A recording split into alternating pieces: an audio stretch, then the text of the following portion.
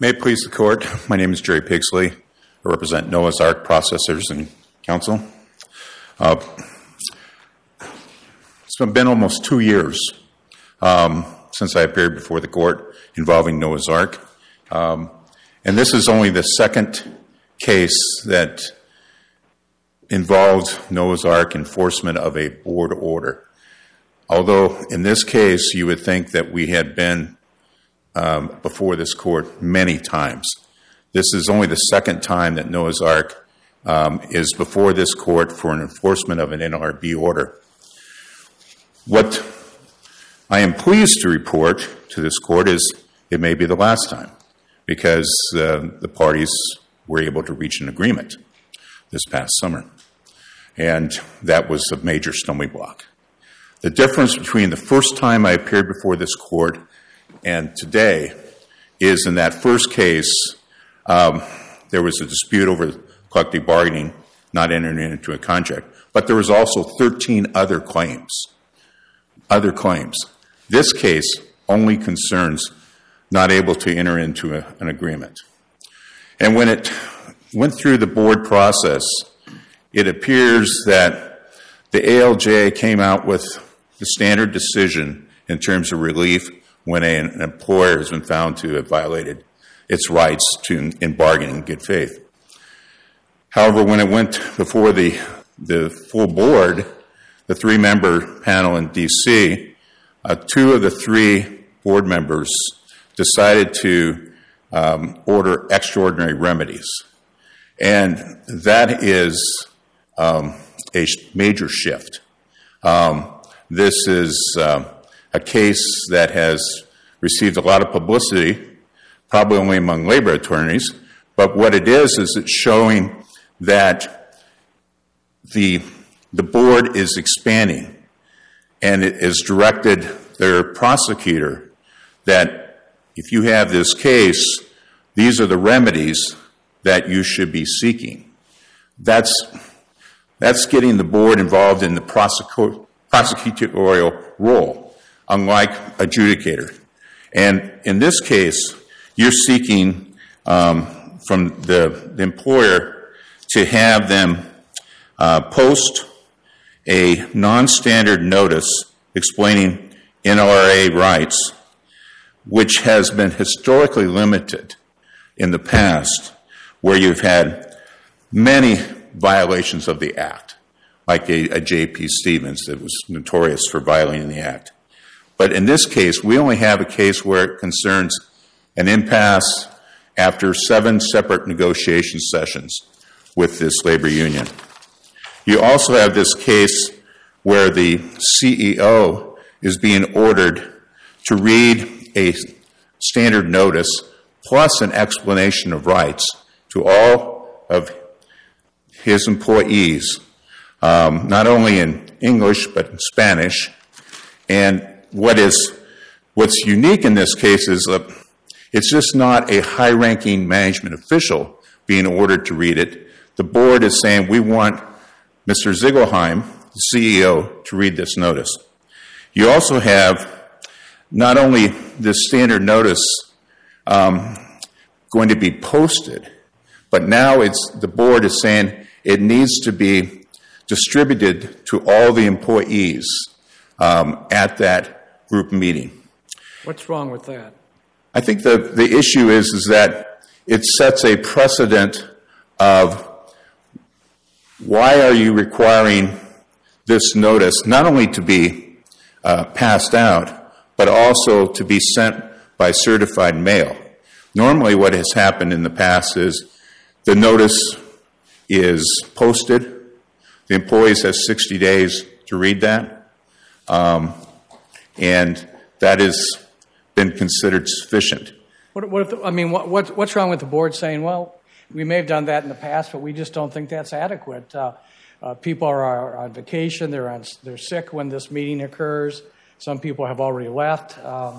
We think a more effective means of notice would be to mail a notice to them. It doesn't seem to me that that's that illogical.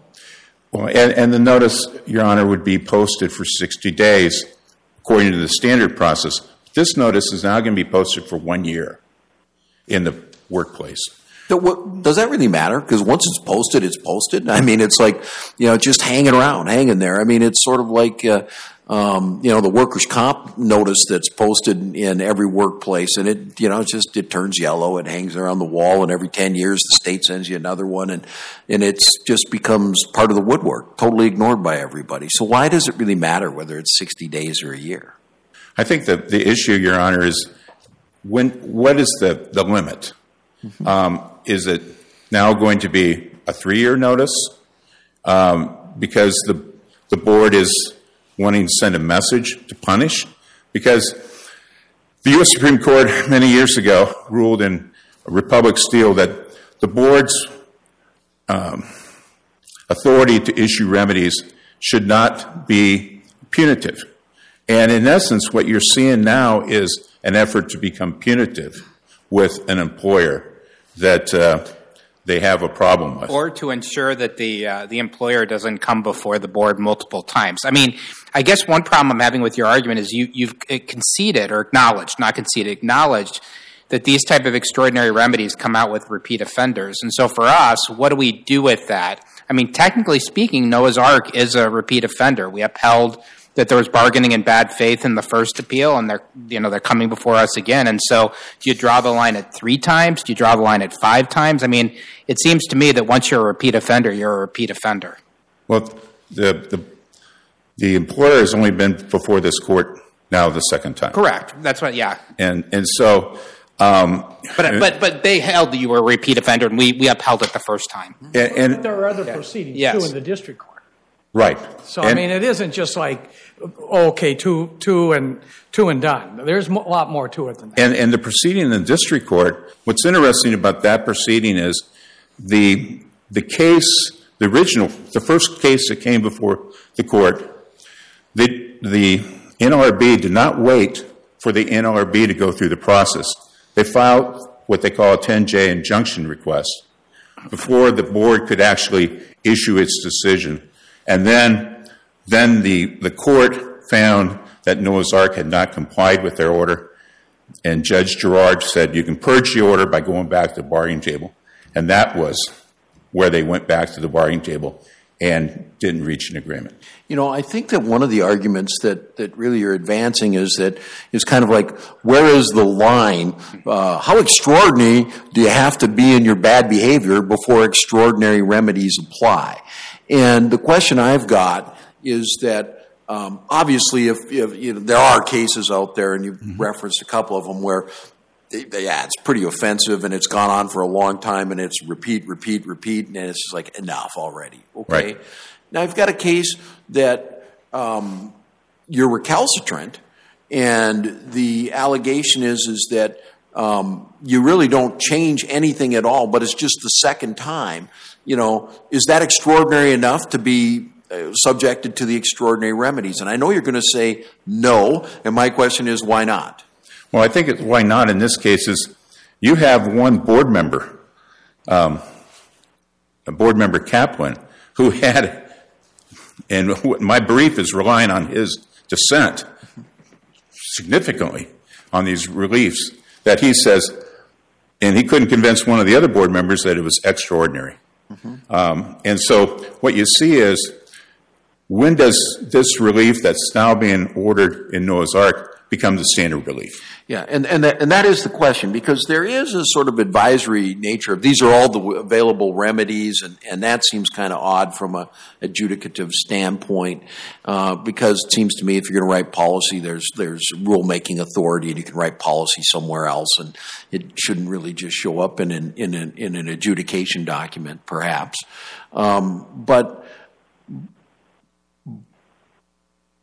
But how much of the remedy then fails here? What survives? That's the question. Your Honor, I think what survives is what is the standard relief that has been done for many, many years. The posting of the notice for 60 days. Not requiring the CEO to read it, but be able to allow another higher-ranking management official to read it. Not requiring it to be sent by certified mail to everybody in this plant. not Would requiring... it matter if it was just ordinary mail as opposed to certified mail? Because obviously the cost is significantly It is significant. And if the issue then becomes we have to have return receipts. There's significant turnover in a meatpacking plant. And the other issue in this case that's very significant is now a person from Overland Park, Kansas is going to be driving to Hastings, Nebraska to talk to employees to see if this notice has been posted, to make sure that there is compliance. That's way off the charts in terms of what we've seen. And that's for a whole year. Well, let me ask you a more fundamental question. The board takes a position we don't even have jurisdiction in this case, that you, in essence, have waived all these arguments. You didn't file specific objections to what you call the standard relief, as I understand it, which is required by board policy. So it would seem that's definitely waived. And then you didn't ask for reconsideration for the extraordinary add-on remedies. And what's your argument to the board's position that you haven't preserved your argument? Your Honor, in my reply brief, I addressed that. The exceptions that were filed by the employer included remedial relief. But you can't just say we don't want any remedial relief. You've got to say more than that. Well, and we did. We said it was outside standard board law, outside the record. Which ones are you talking about? The ones that the ALJ imposed or the ones that the board added, the add-ons from the board? It was what was the ALJ. That was where we filed the exceptions. And on a board decision, when you have a board decision where you can show that it would be futile, because as I said in my reply brief, there was, in the month of August, 26 cases. Not a single one of the cases did the board members who decided this case find for an employer on a regular basis. So the board was given the opportunity to address all these extraordinary remedies when board member Kaplan raised it in dissent. And so I believe that the Noah's Ark has not waived it because they clearly had the opportunity to address these issues of extraordinary But on the relief. extraordinary remedies, there was no motion for reconsideration filed. So, I mean, I think the answer is you've got to at least try under Chenery, right? Because, I mean, basic ad law principles say you got to present it to the board has to make a ruling, and if they haven't made a ruling, we can't come in and make a ruling for them, can we? I mean, at that point, we're stuck with no record because there was no motion for reconsideration. Well, the board has to enforce their own order. At that time, then the employer can come forward and address that board's order. And we, as the employer, do not have to appeal that order.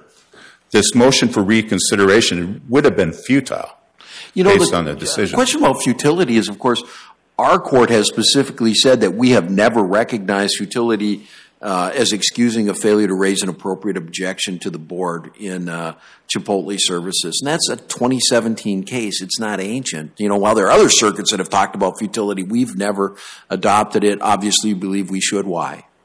Well, I think in this case, you could look at clearly the issue of whether it was impasse.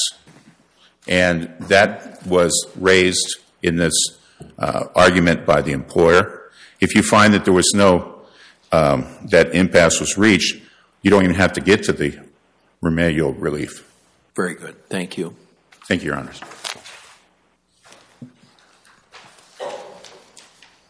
Ms. Sheehy?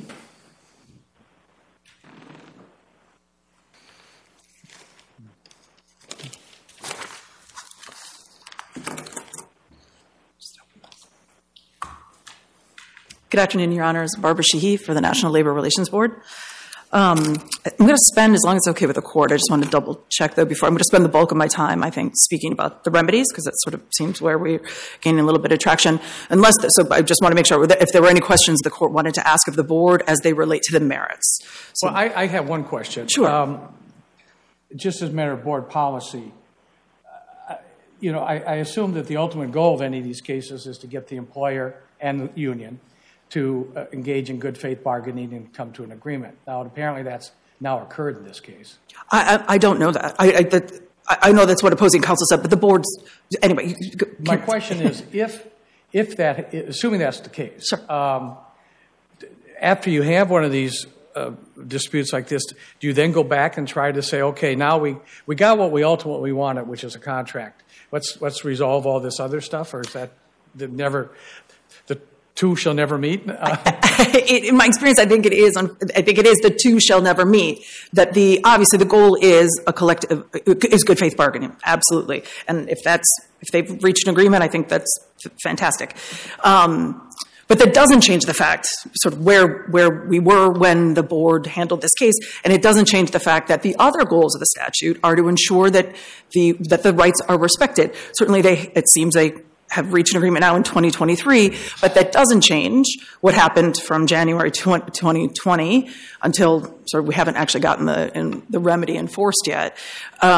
Is there a mechanism to sort of press you on that? Is there a mechanism for them to go back to the board and say, hey, we reached an agreement. Can you please take away at least the extraordinary remedies because, we did what we were supposed to do. We've learned our lesson and we want to move on. I don't believe there is a mechanism for that. But isn't there a doctrine of mootness in front of the board? I mean, at some point, making the CEO drive 500 miles and read a notice that no longer has any viability or has limited viability seems to be quite extraordinary. I think, respectfully, no pun intended. I think the board. I think the board would disagree that it's either moot at this point. The fact that the parties have continued to bargain doesn't change that this employer, despite board intervention, despite district court intervention, despite a contempt order, violated the act, at least as it relates to the collective bargaining agreement. We can set aside the rest of the violations that happened on the first go-round. But with respect to contract bargaining, violated the act, notwithstanding an order from this court, an order from the board, and a district court injunction and a district court contempt finding. So I don't think it's fair to say no harm, no foul, because now we have an agreement. That doesn't change the fact that these employees saw this employer trample on Section 7 rights for 4 years, from 2019 at least, till I'm not sure when what we'll talk about as the end point, but at least starting in 2019, these employees saw an employer that flouted its obligations under the statute. So I don't think it's fair to say that it's moot. It's laudable that they've reached it now, and maybe it could be the case of they understand now what their obligations are, and who's to say whether it was this order that we're asking for enforcement that jump-started this. So I don't think it's fair to say that they don't serve a purpose of their moot. And to be fair, I don't think the CEO, maybe I misunderstood I think the CEO is at the facility. I thought the concern was about a board agent driving to I don't think that's a big issue, but I thought that, I think the CEO maybe wrong. I don't know where the CEO is. I just sort of believed that he was in. No, and let's be fair. This court ordered and enforced the board's order in 2021 that this very CEO read the notice in Noah's Ark number 1. So it's not that this court. The court has done it before, frankly. So I don't know that it's extraordinary in that sense. Yeah, I think the difference isn't that this court hasn't ordered it before. The question is if it's not moot, is it punitive, or has it become a punitive remedy as opposed to a remedy to enforce the act at this point? I mean, and I. Certainly, and of course, the board takes the position that it's a remedy that's necessary to meet the statutory command of the board to put the parties back where they would have been if the unfair labor practices hadn't obtained. But I do want to say something about even this notion that it is punitive. I think, as we point out in our brief, we do, and as Judge Malloy asks opposing counsel, the board does take the position that the court is without jurisdiction to consider all of the challenges that are now in the court on the remedial issue. So that's obviously our position. But on top of that, we're now sort of moving into a new discussion because of the reply brief that came in, where there's this new argument, because it's not in the opening brief. We know there were no exceptions filed, so it's not there. It's not in Judge Kaplan's dissent. So this brand new idea that the remedies are punitive, that that was raised for the first time, as far as I understand it, in the employer's reply brief. Not even Member Kaplan, not even Member Kaplan in his dissent, which is, let's be quite frank, that's the brief that has been submitted to this court as Member Kaplan's dissent. Member Kaplan uses the word punitive twice in a single footnote, and it's in a hypothetical sense. So not even Member Kaplan is arguing, or is taking the position, rather, he's not arguing, is taking the position in his dissent that these remedies are punitive. So I'm happy to engage with the court on questions if they have them on punitive, but I want to be very clear that even a charitable reading, and we forget about the jurisdictional arguments of the board, that you had an obligation under the board policy, board regulation, to raise these matters in a motion for reconsideration or in your exceptions. Even if we set all of that aside, I don't think it's fair to even then also allow for them to raise new issues in their reply. Counsel, on the issue of what is and isn't before us, I heard you say at the beginning that you didn't know whether or not a collective bargaining agreement had been reached, and that raises another type of Chenery question, which is that wasn't made part of the record. And so I wonder whether, even if it's true, even if they, is there something in the record that suggests that, or are we just having to take counsel's word for it? Right, and I don't mean, so the short answer is yes, and I don't mean to suggest that he's not being... No, I understand. I'm just trying to figure out what we can consider. Certainly, it's not in the record. The record closes with the evidentiary record closes with the, at the end of the hearing before the administrative law judge, but then the record itself closes, but there was no additional evidence taken when the board issues its decision. And when it issued the decision, I believe it was April 2023, there's no mention in that, and this was news to me. I didn't know that. I'm happy to let intervener counsel speak to it as well. So no, it's not in the record. It's not before the board, is the short answer that I think I actually made longer than I intended to. And let me, there was an issue that came up during my opposing counsel's time about they had to send it over certified mail, and there was discussion. The board's order doesn't require certified mail. It requires return receipt, which there are multiple ways to do return receipt. So the mailing of both the explanation of rights and the notice do not have to be by certified mail. The court can see that in paragraph J of the order itself.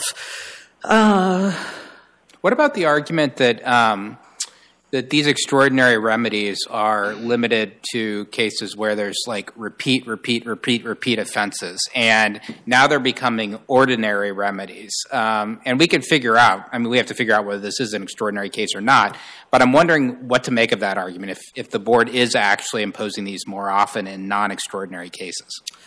In my experience, before you was, in my experience, I'll answer it this way. The cases that I've seen where you have seen a shift in the type of remedies that the board is imposing, they have involved recidivist employers, or, so the board has a 3 sort of conjunctive test, it doesn't have to be all 3, recidivists, widespread violations, or particularly egregious violations. The board here found that this employer satisfied each and every one of those considerations, even though they didn't have to. They could just be a recidivist or just an egregious offender. So I think it's fair to say that the board's jurisprudence, the board's line of cases now is not extending these remedies to non-recidivists, to non-egregious offenders, or to non-widespread offenders or widespread unfair labor practices. Of course, the devil's in the details, and I'm just wondering, in your experience, and of course you probably don't have this empirical data, but how many of them fall into we're going to order extraordinary remedies? If there's 100 cases, do 50 of them? Oh, I'm sorry. I don't know. I don't know that. Because I guess it would have to depend, right, on how many. Is it a recidivist, or like I said, widespread or egregious violation? So, and I guess the data could be skewed, right? It could be that in a particular 1-year period or something, you could have a number of recidivist employers coming forward. So the data might skew where, wow, the board has really gone off the reservation, when really just it is the cases they're considering involve the type of offender that the board has routinely said will be subject to a different sort of remedial order than a standard, than sort of a first-time non-widespread or non-egregious offender. Just looking over my notes to see if there was anything else. One thing since I have time, I'm just going to mention it briefly. I sort of got the sense from the employer's brief and not exactly from the questionings here, but in other cases that this pushback on the idea that the employer also has to read or has to mail or has to post an explanation of rights, I encourage the court to look exactly at what that document is. It's at the addendum, because it's page 22. There's one or two sentences on page 21, but it's 22. It's not a boogeyman of a document. It's a restatement of their rights, of employee rights under the Act, and then it's a tailoring of, we won't do this. Here it says, we won't unilaterally implement, or it's unlawful, the notice says we won't. So I would encourage the court to look at that, because it's not quite this. I just think they would be more comfortable. I think courts in general would be more comfortable in enforcing a board order involving an explanation of rights once they look at exactly what that is, because it's not propaganda. I guess the sum and substance of that. Unless there were other questions, I'm going to let my intervener counsel speak. No, thank you. All right. Thank you so much. And obviously, we'd ask for full enforcement of that board's order. Thank you. Thank you. Mr. Zarate.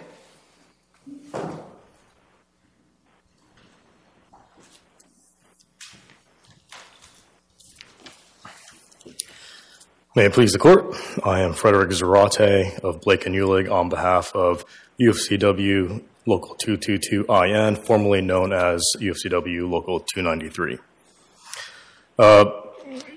Your Honors, just now was discussed this issue of mootness. I just want to acknowledge that a CBA has been reached. I believe it was signed in September of 2023. That said, we don't believe that the remedies ordered here are moot. The CBA that was reached was by no means a desirable contract as perceived by the union. That CBA was a creature based upon the support of employees who have suffered the deleterious chilling effect of the employer's bad behavior. And we believe that the board's remedies here will allow successive contracts to reflect the actual support of the employees. It will give us, an actual equal bargaining power, rather than here where we were disadvantaged by the employer's bad behavior over the last several years. Additionally, I'd like to point out that, as was previously discussed, this issue of arguments being waived, the petitioner and the intervener's briefs have asserted that the respondent failed to argue that the board's bad faith bargaining finding was unsupported by substantial evidence. I just want to add now that, even taking into account the respondent's reply brief and respondent's remarks today, respondent has failed to attack the law or the facts that the board relied upon in reaching its bad faith bargaining finding. Additionally, also discussed was the respondent being barred from challenging the extraordinary remedies based upon 10E as a result of not filing its motion for reconsideration, which respondent addressed briefly in his reply brief. I just want to point out that the response attempts to paint a motion for reconsideration as futile are disingenuous. In its reply brief, respondent cherry picks an irrelevant snapshot of board decisions to assert that the board never rules in favor of employers. It's irrelevant because respondent provided a snapshot of board decisions in August of 2023 for some unspecified reason. The respondent's ability or opportunity to file a motion for reconsideration would have been April and May. And had respondent provided a more accurate sample or a more relevant sample, it would have been forced to acknowledge that the board does, in fact, rule in favor of employers regularly. Can I ask you, so in the first appeal, we held that, the majority held that there was extraordinary cause excusing the failure to bring up, I forget which argument it was, but excused it that way. Why isn't there extraordinary cause here, and why doesn't that open the door to a futility argument? Of course, I disagreed, as I recall, with that, but nonetheless, the majority seemed to find extraordinary cause to raise it, for the failure to raise it. Like, we're going to go ahead and consider it now. I mean, I don't think there is extraordinary cause. And frankly, the respondent hasn't reiterated any such extraordinary causes. Thank you, Your Honor. Thank you. Mr. Pigsley. Thank you.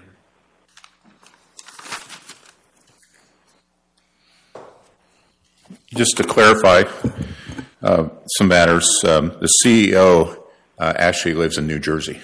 He flies in. So it's not a short trip for him to come to the plant.